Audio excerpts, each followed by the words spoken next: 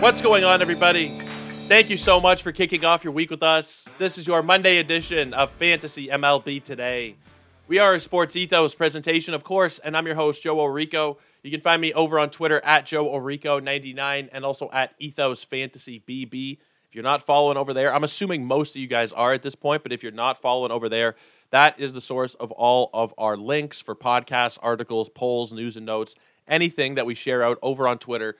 That is the place to find it, Ethos Fantasy BB. I try and share out as much from my own personal account as well, but make sure you guys are following along with the company account. You don't miss any content that way. And to be 100% sure that sportsethos.com is the website for you guys to be checking out. There's a lot of great content across all four major sports. We have wagering stuff, wagering/gambling. We have DFS. We have team coverage that's outside of fantasy altogether.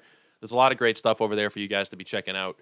Now, before we get into the show, I want to just remind everybody, because it is Monday. Usually more people tune in on Monday than the end of the week. It does vary a little bit, but I do want to get it off at the beginning of the week here.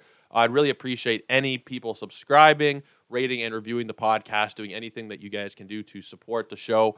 It just takes a couple minutes. If you guys hit the 5-star button, leave a couple of kind words in the review section, it really does help out the algorithm. And the algorithm, I have no idea what goes into it exactly. That's well above my pay grade, but I know the more you guys that like and share and subscribe, the more people will see the show. And during the down months of the offseason, that is a really great way to offset people who are listening to football podcasts and basketball and hockey, and people who just are maybe just straight baseball season listeners and then tune out in the offseason.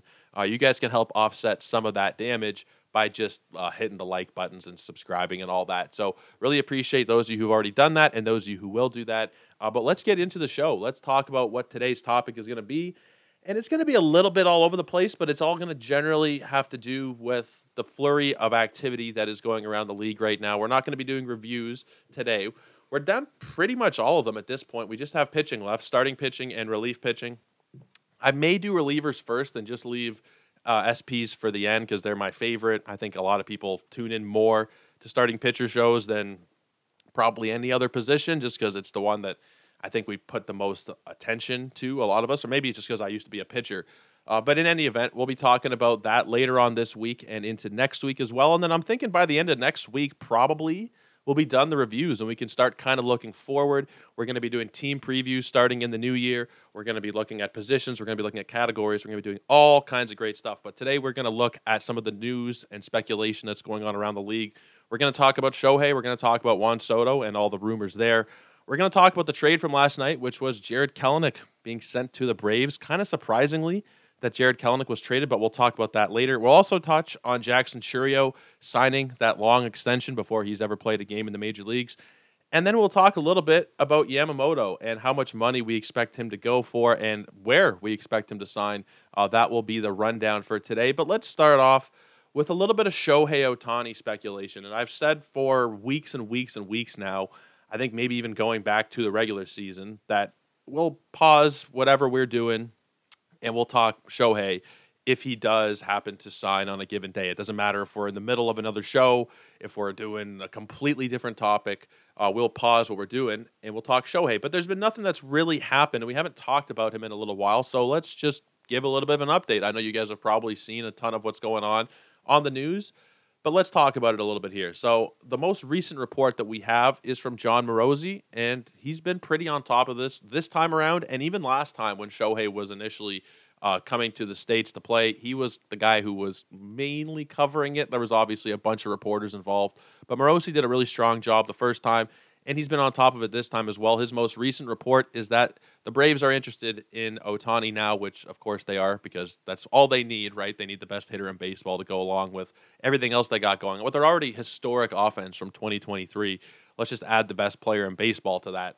Now they're now in the group of teams that reportedly includes the Cubs, the Angels, the Dodgers, the Giants, and the Blue Jays. Now, the Red Sox, Mets, and Texas Rangers have taken themselves out of the running, apparently. I don't know 100% if this is true, if this is going to remain, because, you know, if a team gets a good offer or a team just, you know, changes what they're thinking and maybe they offer a little bit more than they previously had been or whatever, there can be a lot of changes that do happen over the next week or 2 weeks and however long it takes for Ohtani to sign. So I don't know that anybody's fully in or fully out. And there was a really good thread this morning on Twitter from Christopher Black. His @ is Down to Black, and he is a producer for Sportsnet in Toronto, which is the station that covers the Blue Jays.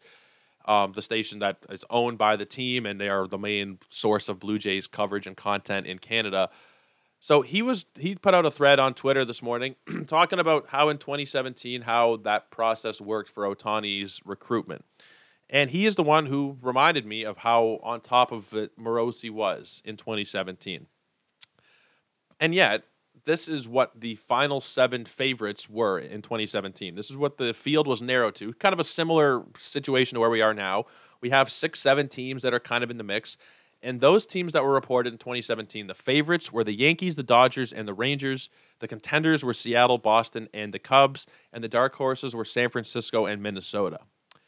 If there's anything that's interesting there, you may have noticed I didn't say the Angels. The Angels were not one of those teams that was really expected to be signing Shohei when it was coming down to crunch time.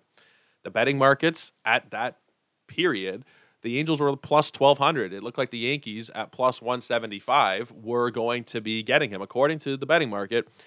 Now, it changed a few different times. The field changed, the reporting changed, and just going through this thread, it's really interesting to see all the reporting. Some of it is from guys who we don't trust as much anymore, like a Bob Nightingale, who, still a national reporter. He still does break news, and there was a story a week or two ago that Bob broke.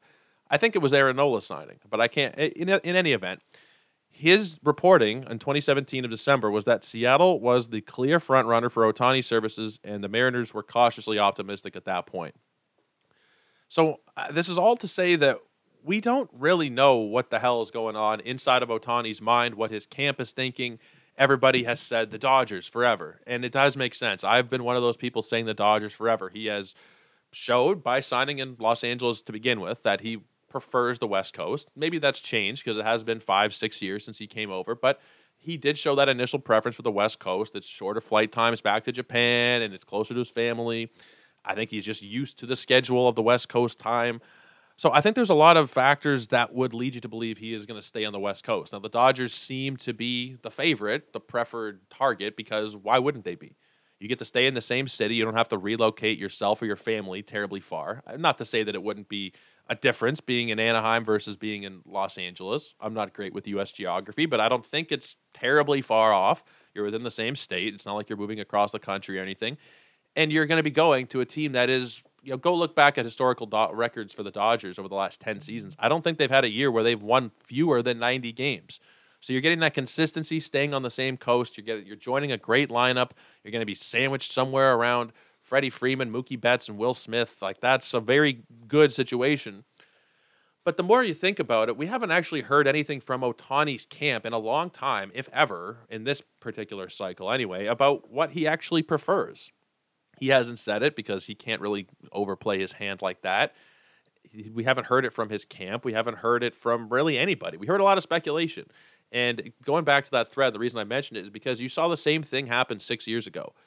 This team is favored. And then 2 days later, no, that team is out of it and this team is favored. And no, it looks like the Yankees. No, it looks like this team. Oh, he's going to the Angels. And the Angels weren't even favored at all. So I think we just don't know anything. We don't know anything until we get Jeff Passan's seal of approval. And this is something I said the other day on Twitter. Until Jeff Passan says it happened, it didn't happen. I don't care who it is. And there are a lot of people that I really trust outside of Passan. Robert Murray for Fansided. He is a great reporter. He is usually very spot on. Ken Rosenthal, when he says something is done, it's usually done. Buster Olney, similarly speaking. But I just don't really trust anybody outside of Passan at this point. That's kind of where we are. It's like in basketball terms, it's Adrian Wojnarowski and it's Shams Charania. If anybody else says something happened in the NBA outside of Woj or Shams, you don't really believe it. In the NFL, it's Adam Schefter. There are certain people that you just really trust, and until Passan says something along the lines of, Ohtani expected to sign here. Ohtani has reportedly signed with blah, blah, blah, blah, blah. And it won't even be reportedly because Jeff wouldn't say something like that until it's concrete. So until we actually get news, I'm not going to believe any of this stuff. And as a Blue Jay fan, it has been very difficult to try and ignore this stuff because they have been talked about as the favorite by a lot of people who are, very reputable reporters. It was even reported by Passan that the Blue Jays were a finalist. So it's really tricky to actually parse through the information because Toronto and Los Angeles are completely different teams and different climates and different time zones and different periods of their development. I have no idea. If the reporting was that it's looking like the Dodgers, Braves, and Rangers, then you could say, okay, he wants to go to a great team. He wants to go to a contender.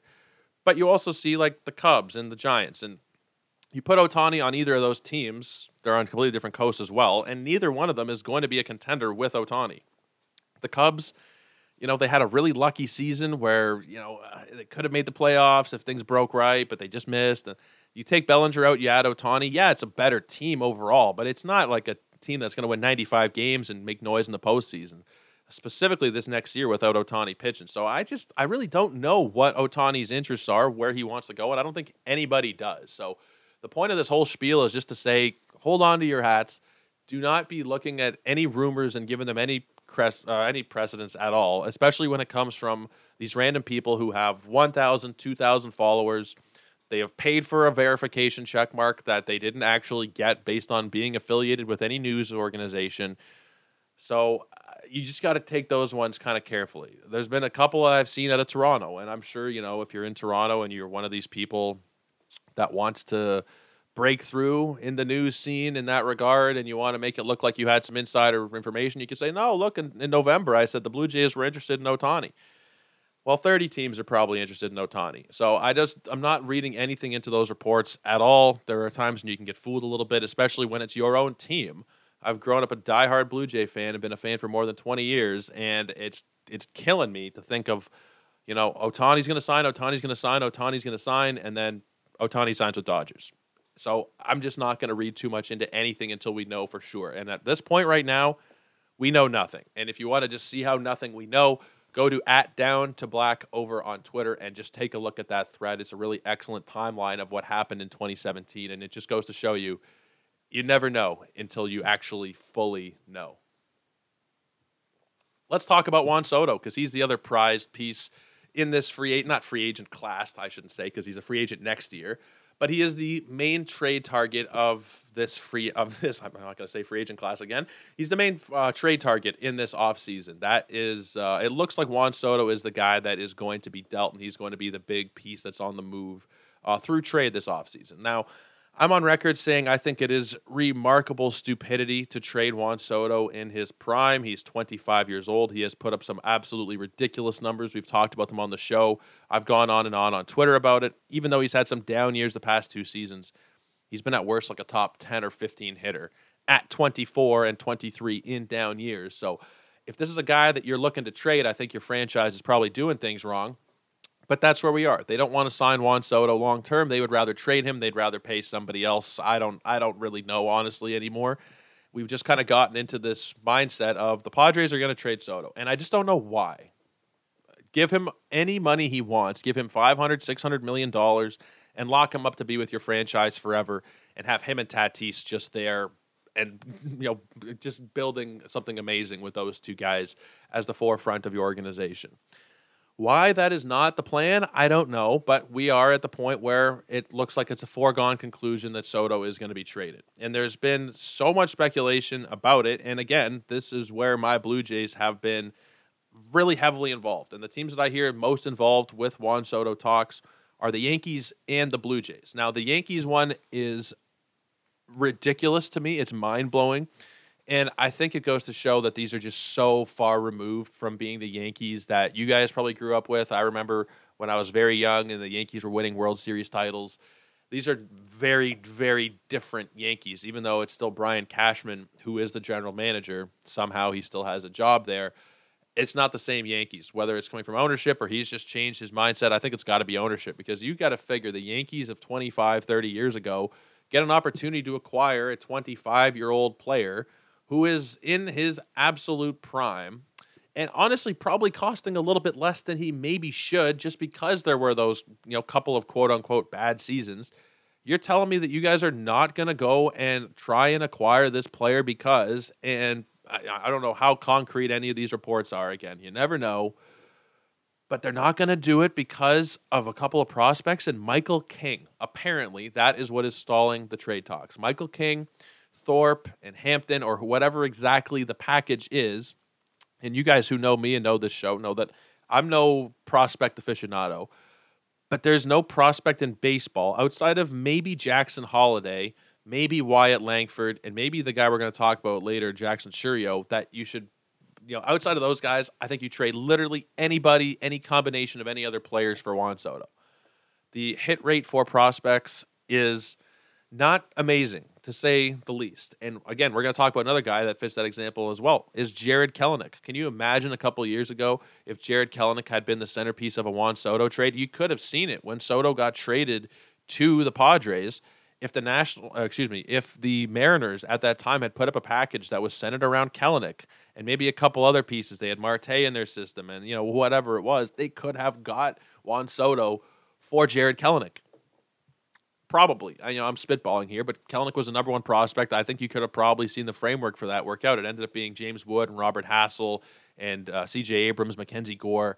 But I'm pretty sure Seattle could have come up with a package that was similar to that, and I only bring it up because, we're going to talk about Kelenic later on in the show, but it's because these prospects don't always hit. To hold on to them as if you're holding on to Hall of Fame players at that point, like the Yankees are doing, is absurd. Juan Soto is going to the Hall of Fame.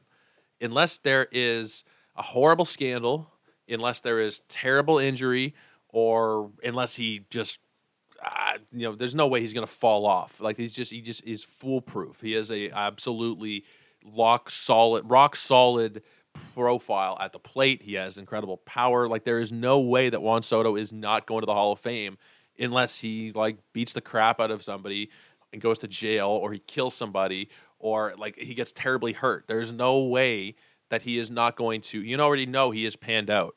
We've seen it. He's put together multiple MVP caliber seasons already through his age 24 season. Michael King had 7 or 6 good starts at the end of a broken season for the Yankees where it didn't even matter anyway.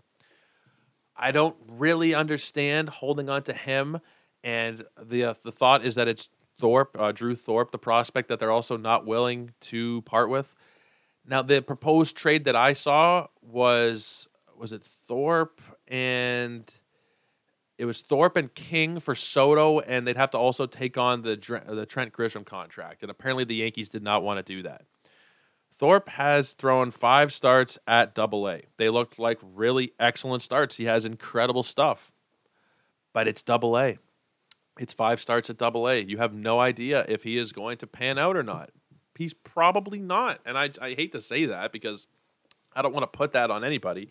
But the hit rate on prospects is already not as high as people might think it is. And pitching prospects, it's even lower.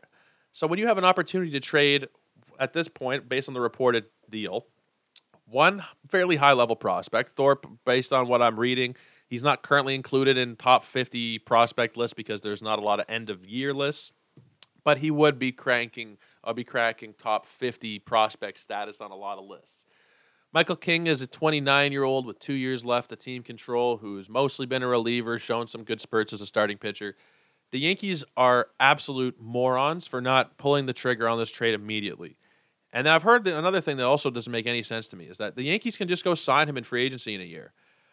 Yeah, you could try to, but if you bring him into your organization and you have a year of him playing with Aaron Judge and Garrett Cole and getting to know the culture and getting to know the vibe of playing in New York, you have a year to sell him on your team and your city and your organization and everything else versus just going in cold to a free agent meeting. There is a difference. People online are saying there's no difference. Maybe in individual cases, certain people don't care. Maybe in individual cases, you'll see guys say, I've never set foot in this city, I'll sign here. It's probably not something that happens very often, but you figure if he has a year to play in the city, to be adored probably by Yankee fans, but you never really know because it's Yankee fans, you'd figure that would move the needle a little bit more towards, okay, he's probably going to be able to re-sign, or it's at least more likely that he would re-sign. I don't know why the Yankees wouldn't just pull the trigger on this trade. If it opens the door for the Blue Jays to get in on Juan Soto, obviously you guys know my allegiances, then there's no problem there. But just from a straight baseball standpoint, this is a very, very weird piece of decision-making by the Yankees. I don't think that there's really any prospect outside of maybe the 3 guys that I mentioned earlier, Holliday, Langford, and Churio, that I wouldn't trade for Soto. And even then, if the Orioles got a call from the Padres and said, you guys can have Juan Soto for Jackson Holliday straight up, I feel like you still got to really think about that, man. Juan Soto, types of players like Juan Soto are generational. That word is thrown around a little bit too much. But Juan Soto is legitimately one of the best baseball players who's ever played up until the age of 25. What we've seen from him to this point is on a very short list. He's in very rarefied air. And we're I think, devaluing his overall product because maybe the teams the last couple of years haven't been great. He hasn't been his 100th percentile self. But I think it's real foolish for teams like the Yankees to devalue him. If I'm the Blue Jays, I'm trading Ricky Tiedemann. I'm trading whoever the Padres want at this point, as long as we're not talking 10 or 12 players. And even then, I don't really care. Like, it's Juan Soto, right? If you can do anything you can to bring him into your organization, that's the first step. And for a team like Toronto, you got the chance where it's him and Vladdy. Maybe they can develop some kind of camaraderie, and then you convince him to re-sign there. Any team would be, and it's not just the Yankee thing, it's just because the Yankees are in the news about this. Any team would be stupid to not be trading several high-end prospects for Juan Soto. I just think it's ridiculous. But let's move on and let's talk about Jackson Chourio. Let's talk about the deal that Jackson Chourio signed a little bit. I was kind of surprised, but the more I've sat with it a couple days, because it happened over the weekend, or maybe it was Friday. I can't remember which day it was now exactly. Sometime over the weekend this happened since the last time I talked to you guys.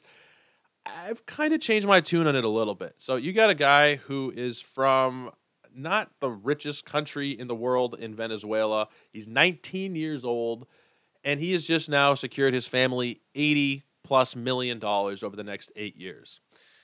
And I know there are certain people online who say, like, he just got taken advantage of. He just got screwed here. I can't believe he did this.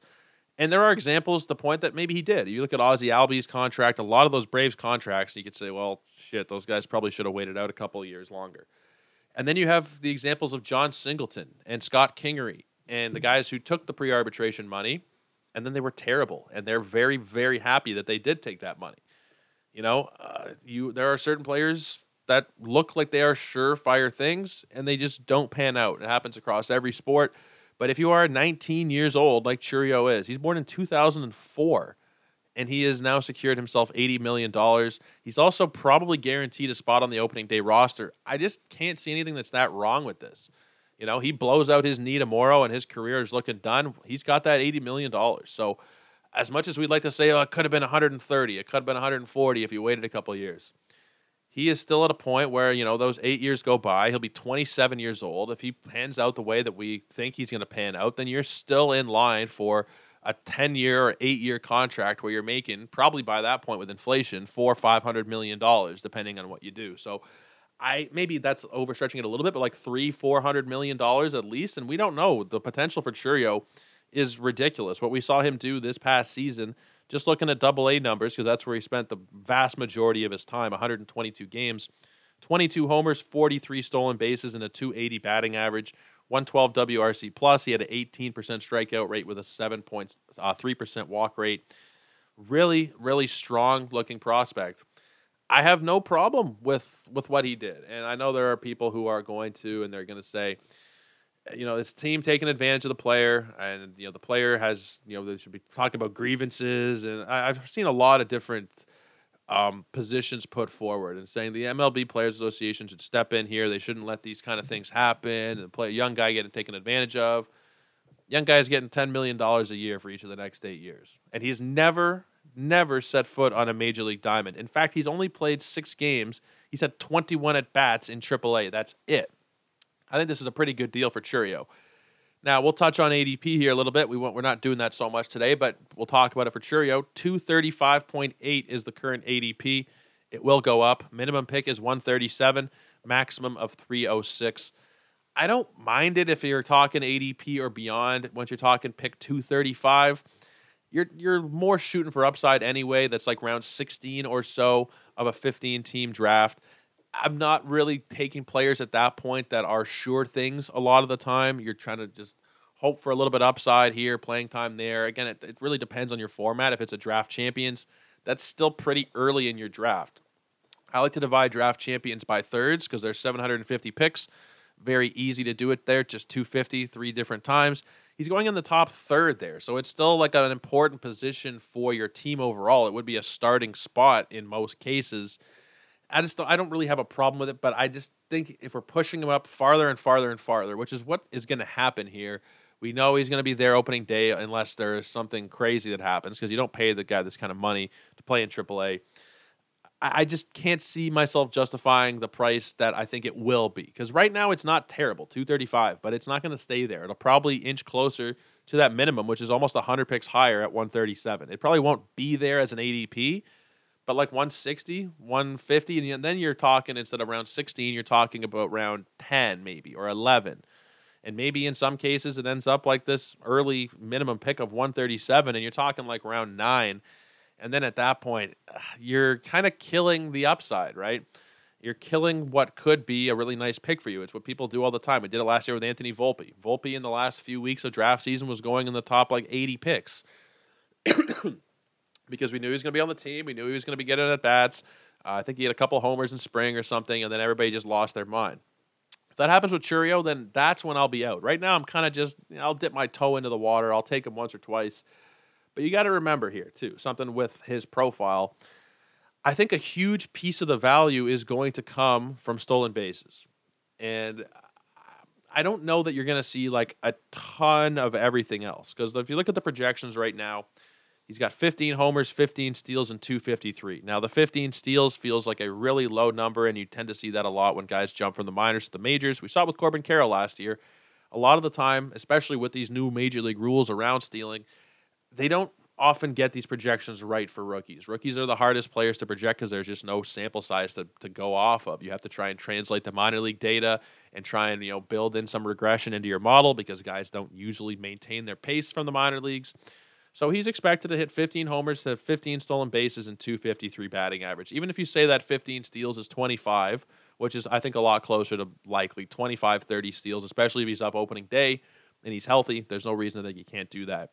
But you're talking 15 home runs. You're talking about a lineup as a whole that's kind of not that great, and you're not talking about a great batting average asset either.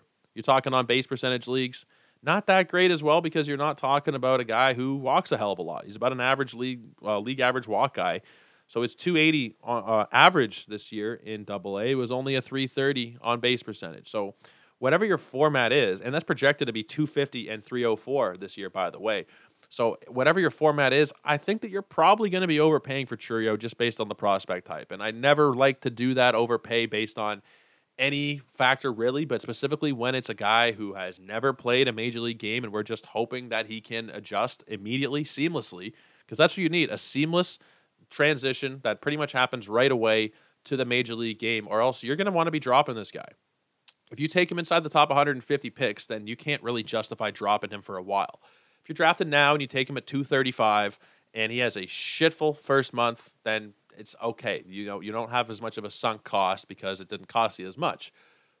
But if you're talking about, drafting in March and Chourio's hit a couple of preseason dingers and he's stolen a couple of bases and he's on SportsCenter and you're paying a 110, 120 tag on him, I just think there's not really any upside in it at that point. The current price does allow for some positive return on investment, but he'd have to really smash to be a top 150 player this year, and I just don't see it, right? Those 22 homers, it's probably going to fall off a little bit because that's just naturally what happens. You're not going to hit the same number of homers in the majors as you did in the minors. Very rarely, especially with this kind of profile. I just think you're probably looking at like what the projections are saying, 15 to 17, and that's replaceable. The stolen bases, it's nice to get him at that point, but with a bad batting average, I just think it's fairly average production that you'll be getting from Chourio as a whole. We'll talk with Eric Cross. I'll bring him on the show, and maybe Clegg as well, and Welsh and James Anderson. We'll talk with these guys all throughout the preseason and get their takes on what they expect for these guys, because these guys focus on prospects a hell of a lot more than I do. I don't really focus on it at all. That's why we talk with these guys in the industry who do know about it. And we'll get their take because maybe I'm off. Maybe I'm not giving him enough credit for the fact that he is only 19 years old, because that is a crazy stat line to have done at that age. But I just think, if you're talking dynasty, it's a different story. But for redraft, for next year's purposes, I just feel like he's probably going to go a little bit higher than he should be.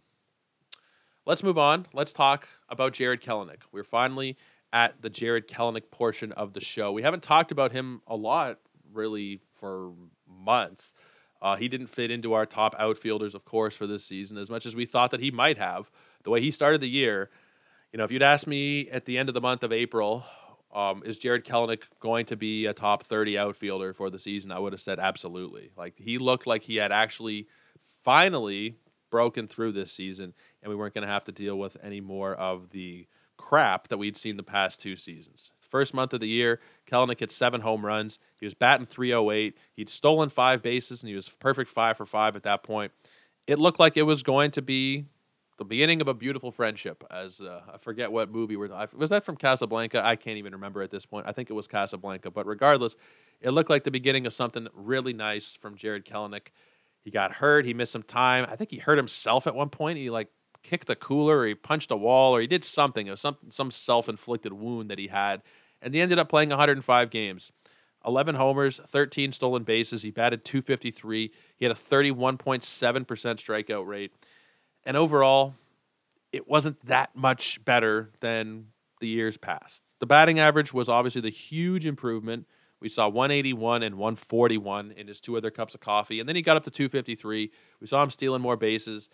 And we did see flashes, right? We saw flashes of, well, maybe he was a number 1 prospect for a reason. And we can't be giving up on Jared Kelenic yet for fantasy. And this is one of the things we're going to, we're talking about this. We were talking with Jeff Erickson about this a few weeks ago, about post-hype guys and how Jared Kelenic kind of fit into that perfectly. He's post-hype at this point. He's a couple of years beyond where we thought he would be. And he's a guy that's, going in the past pick 200 kind of range of drafts, not going to be that expensive, could really, really pan out for you. And then the whole world kind of got turned on its head last night with Jared Kelenic when he was traded to the Atlanta Braves with Marco Gonzalez and Evan White in exchange for Cole Phillips and Jackson Coward. Kelenic is obviously the big piece here. Let's just go beyond him for a second, though, and talk Marco Gonzalez very briefly, because there's really not a hell of a lot to say about Marco Gonzalez. I think he's one of the worst starting pitchers in all of baseball, and specifically for fantasy purposes. You're talking about a guy who had a 5.22 ERA and a 4.83 xFIP. Like, the numbers were supporting the fact that he was not good. He does not strike out anybody, 15.8% strikeout rate. And the thing that had always been good for him, which was his control, went up to an 8.4% walk rate this year. So you're talking about a 7.4 strikeout minus walk rate. Terrible numbers there. His ERA has kind of fluctuated throughout his career, but the underlying numbers have always shown that he's like a 4+ ERA guy at best, probably 4.5, 4.6.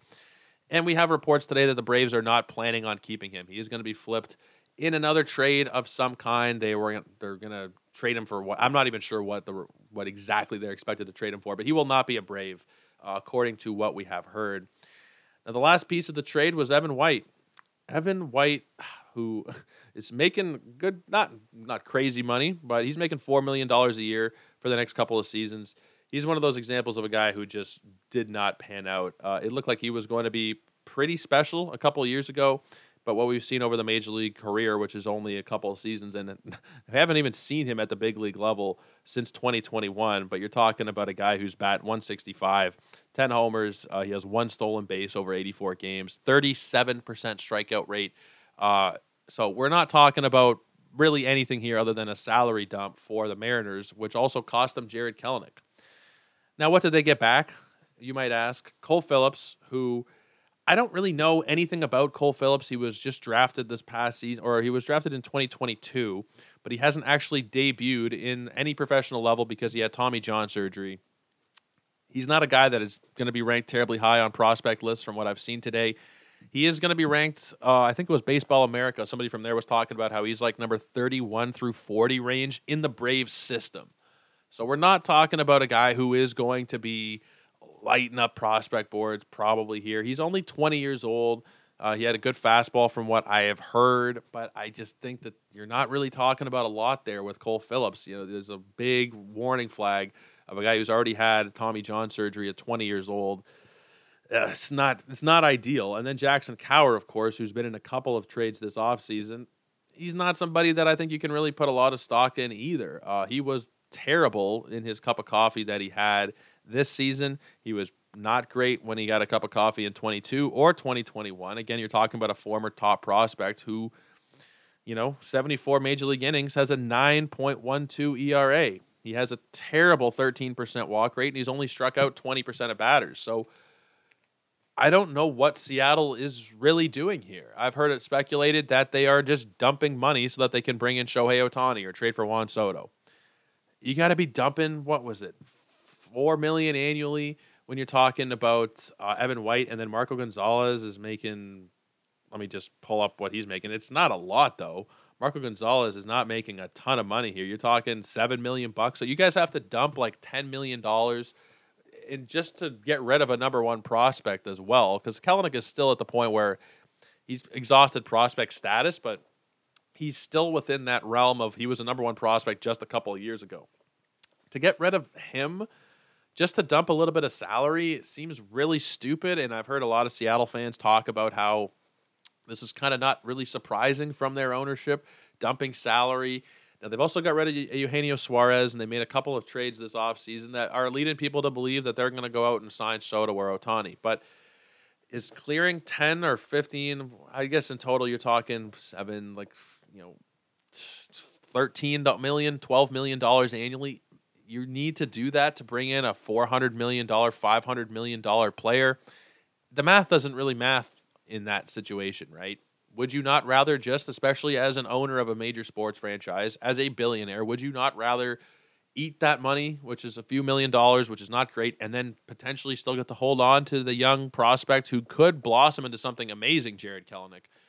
I think that would have been the correct route to go, as opposed to a salary dump for Kelenic. But this is where we are right now, and I'm at the point where it's going to make me more interested in Kelenic than what we had seen over the past couple seasons, just because he's going to be in a competent lineup. And based on the reports that we've seen, he may even be competing for that opening day left field job. Now, I've heard Vaughn Grissom, he's talked about as being a potential guy that could be getting some left field at bats. Now, Grissom is brought up as a middle infielder, so I'm really not sure how that would work exactly. But the way that Roster Resource has it planned right now is a Kelenic and Vaughn Grissom platoon, where Kelenic, of course, is going to take the strong side there as a lefty. And right now he's projected to bat 8th in that lineup. This could become an opportunity for Kelenic where he revitalizes his career just by the fact of playing in an amazing, amazing lineup.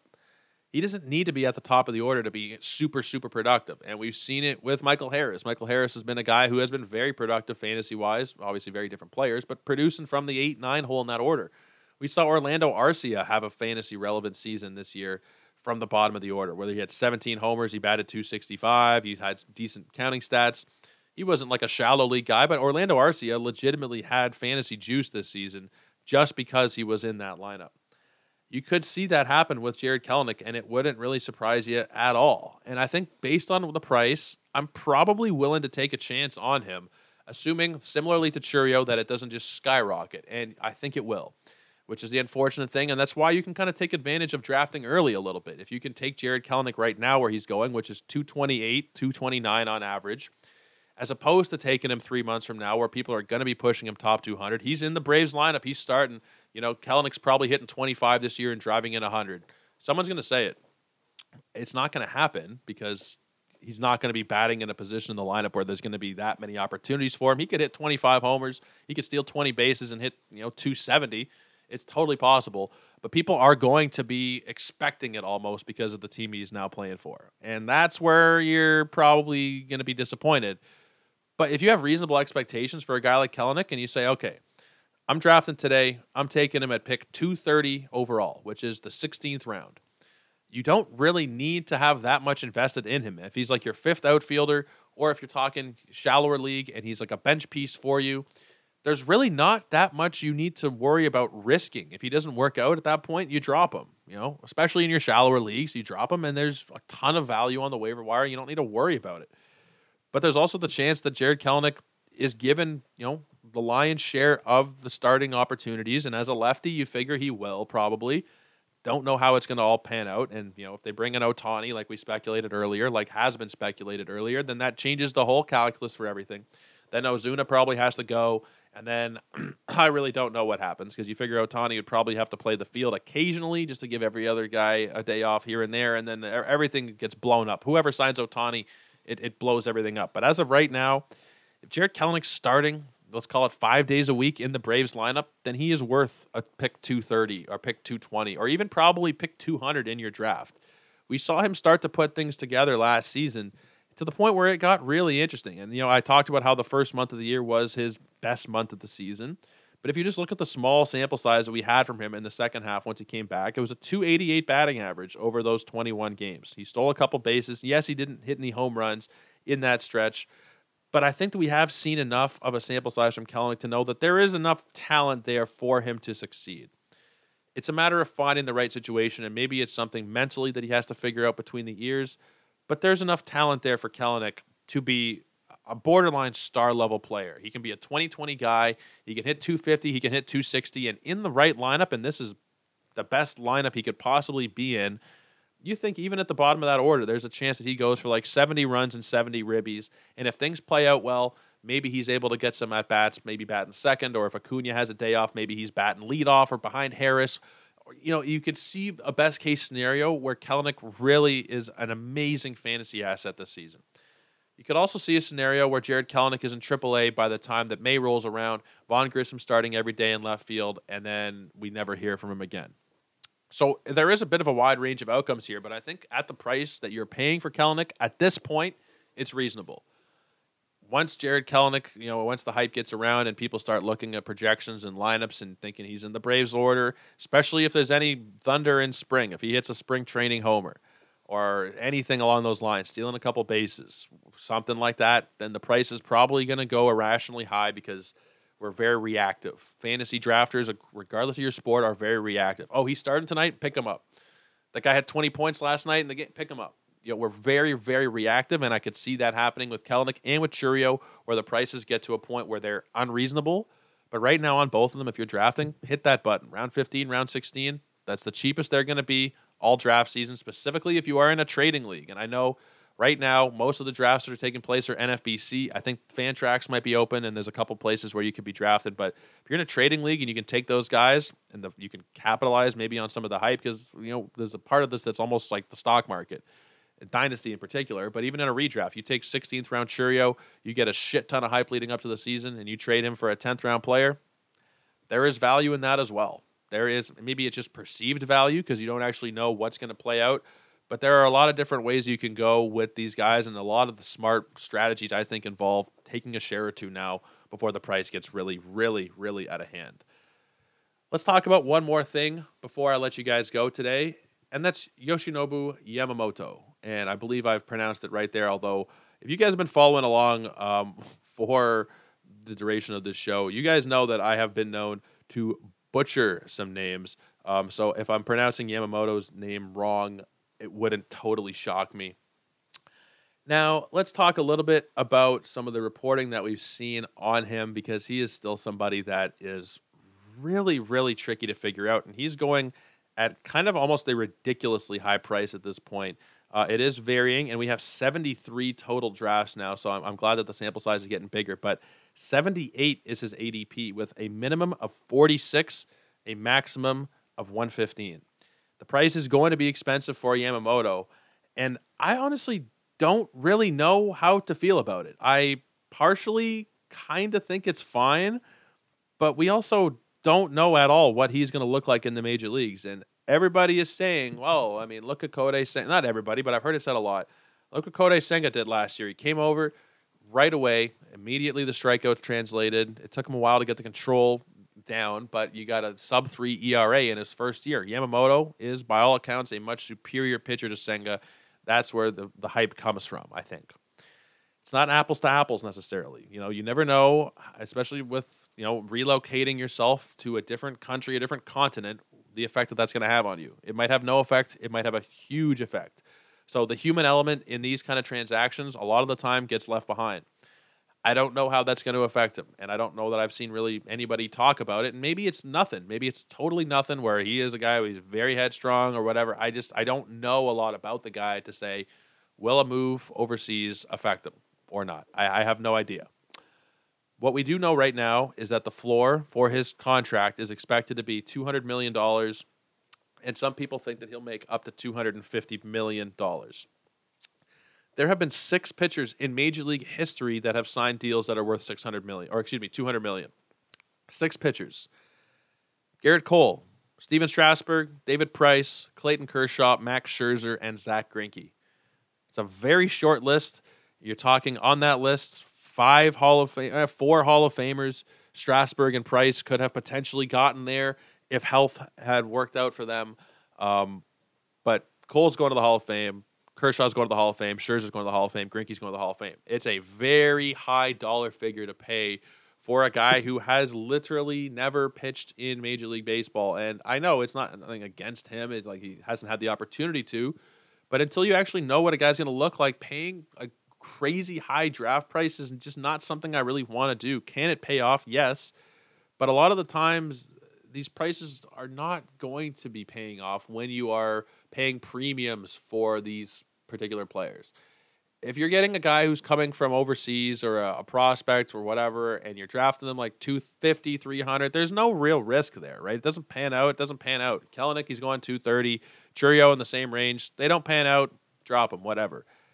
If Yamamoto doesn't pan out and you're taking him like whoever took him at 46, you're setting yourself back quite a ways. I have seen draft boards where people are taking him as their number one starting pitcher. Relying on him to be the ace of your staff when you don't know where he's going to play, you don't know what the ballpark factors or the team factors are going to look like, you have no idea what the performance is going to look like at all. I just think it's a huge, huge risk to be paying for a guy where there are a lot of variables, there are a lot of unknowns here. Now, the teams that are being reportedly are interested in him are the usual suspects: the Yankees, the Mets, the Dodgers, the Red Sox, the Cubs, the Giants, the Blue Jays, and the Phillies. These are the teams that are showing interest in Yamamoto. Now, they're all pretty good situations. He goes to the Mets. I think the Mets are going to be better this year regardless, but that should help them along. The Dodgers, we already know what that situation will look like. Yankees, I don't think they'll be down on the mat for too long, and this is another point that I've talked about. If you guys have missed it, though, I'll repeat it here. The Cardinals, Mets, Yankees, Padres, the teams that really disappointed last season, I can't see them doing it 2 years in a row. So adding a guy like a Yamamoto would just help out that cause in terms of getting back to a point of respectability, I guess I could say, because they're really took some shots in terms of the reputation department this last season. The Cardinals, the Yankees, the Padres, the Mets, getting one of these guys, Yamamoto or Ohtani or Soto or whatever, would really go a long way towards rebuilding it. But I think regardless, these teams are going to do things internally and externally that do make them better. So I think the Yankees will be good. Long way of saying I think the Yankees will be pretty good. The Mets will be pretty good. Dodgers will be pretty good. Red Sox, I don't know about the Red Sox fully. And the Cubs, kind of the same with the Giants. Those are the teams where I'm a little bit worried. Like if he goes and signs with the Cubs, you got a fairly small ballpark there with not great team factors around you. I don't know that I'd be that interested, especially at pick 78. Like, that's just really expensive. If he goes to the Dodgers, then pick 78 feels really, really good. And you can kind of take advantage of the market in certain instances at this point, but I feel like the market almost takes advantage of you when there is a player where, like a Yamamoto, specifically Yamamoto, where there are just so many unknowns. You're going to draft him, and you're going to use one of your first 4 or 5 rounds worth of picks, and it might be amazing. It might turn out that Yamamoto is able to exactly translate what he has done in Japan. He has a 1.82 ERA and a 70-29 record over 7 seasons. He is incredible. He is an absolute stud. But he's also not been facing major league talent. Different ballparks, different dimensions, different defenses behind him, different coaches, different everything. So I just personally don't like to take those massive chances within the top 100 of ADP. Especially if we're talking top 70, top 80. You crouch earlier to the top of the draft, it just makes me more and more out. And Yamamoto is going to follow the same pattern that everybody else signs. He's going to be jumping up in price once he actually has a contract down, because that's the way it works. It happens with everybody every single season. Even if it's 5 picks, 10 picks, 50 picks, it doesn't matter what the actual number will be. The price will get more expensive. So that 78 ADP will probably jump around because there's not a room for it to jump 50 picks. He's not going to go in the second round, but he'll go in the third. Like, people will take him in the third round once he signs. They'll take him as their first starting pitcher, as people have been doing. It just feels super risky at this point without really knowing what we're getting ourselves into. Could be you're getting yourself a guy who's going to win the Rookie of the Year and the Cy Young and just be an absolute stud, or it could be a guy who struggles to translate to the American game, is not able to control the ball the way he was in Japan, and he has a 4.6 ERA. It's totally possible. there are just, again, and we talked about this with a few different players today, a very wide range of outcomes. I guess, naturally this will be the cheapest you can get Yamamoto. So if you do want to have a share of him, you just say, I like the guy. I want to have him on one of my teams this year. Take it now. Don't wait until it's March and you're paying an absolute premium if you do want Yamamoto. Take it now before he signs, because at this point it's the cheapest you're going to get him. But I really don't think that it is the wisest of draft picks in that range. And there are a lot of pitchers inside the top 100 and beyond. We've talked about them on the show and on Twitter that I just think are a lot safer options. But that will do it. That will do it for us. I hope I was able to catch you guys up, give you a little bit of insight on my thinking as to what's going on around the league. There is a lot happening. Winter meetings started today in Nashville. You got to think there'll be something that happens out of the winter meetings with all the agents and all the press and all the general managers there. There will be something that happens. It might be a lot of just bullshit reporting of people trying to be in the loop and reporting, this team is interested in this guy, this team wants that guy, or something like that. But we might actually get some good concrete news. And even though we did this show today, if Shohei signs tomorrow, we will talk about it because he is that important. If if Soto gets traded tomorrow, we'll talk about it. Yamamoto gets signed, we'll probably do a special show on it as well. We're going to do that for the marquee players. If they all sign at once, we all get to do it in one day. But either way, we will have you covered here, of course. And I got you covered over on Twitter as well with updates and everything else at Joe Orico99. That's JoeOrrico99.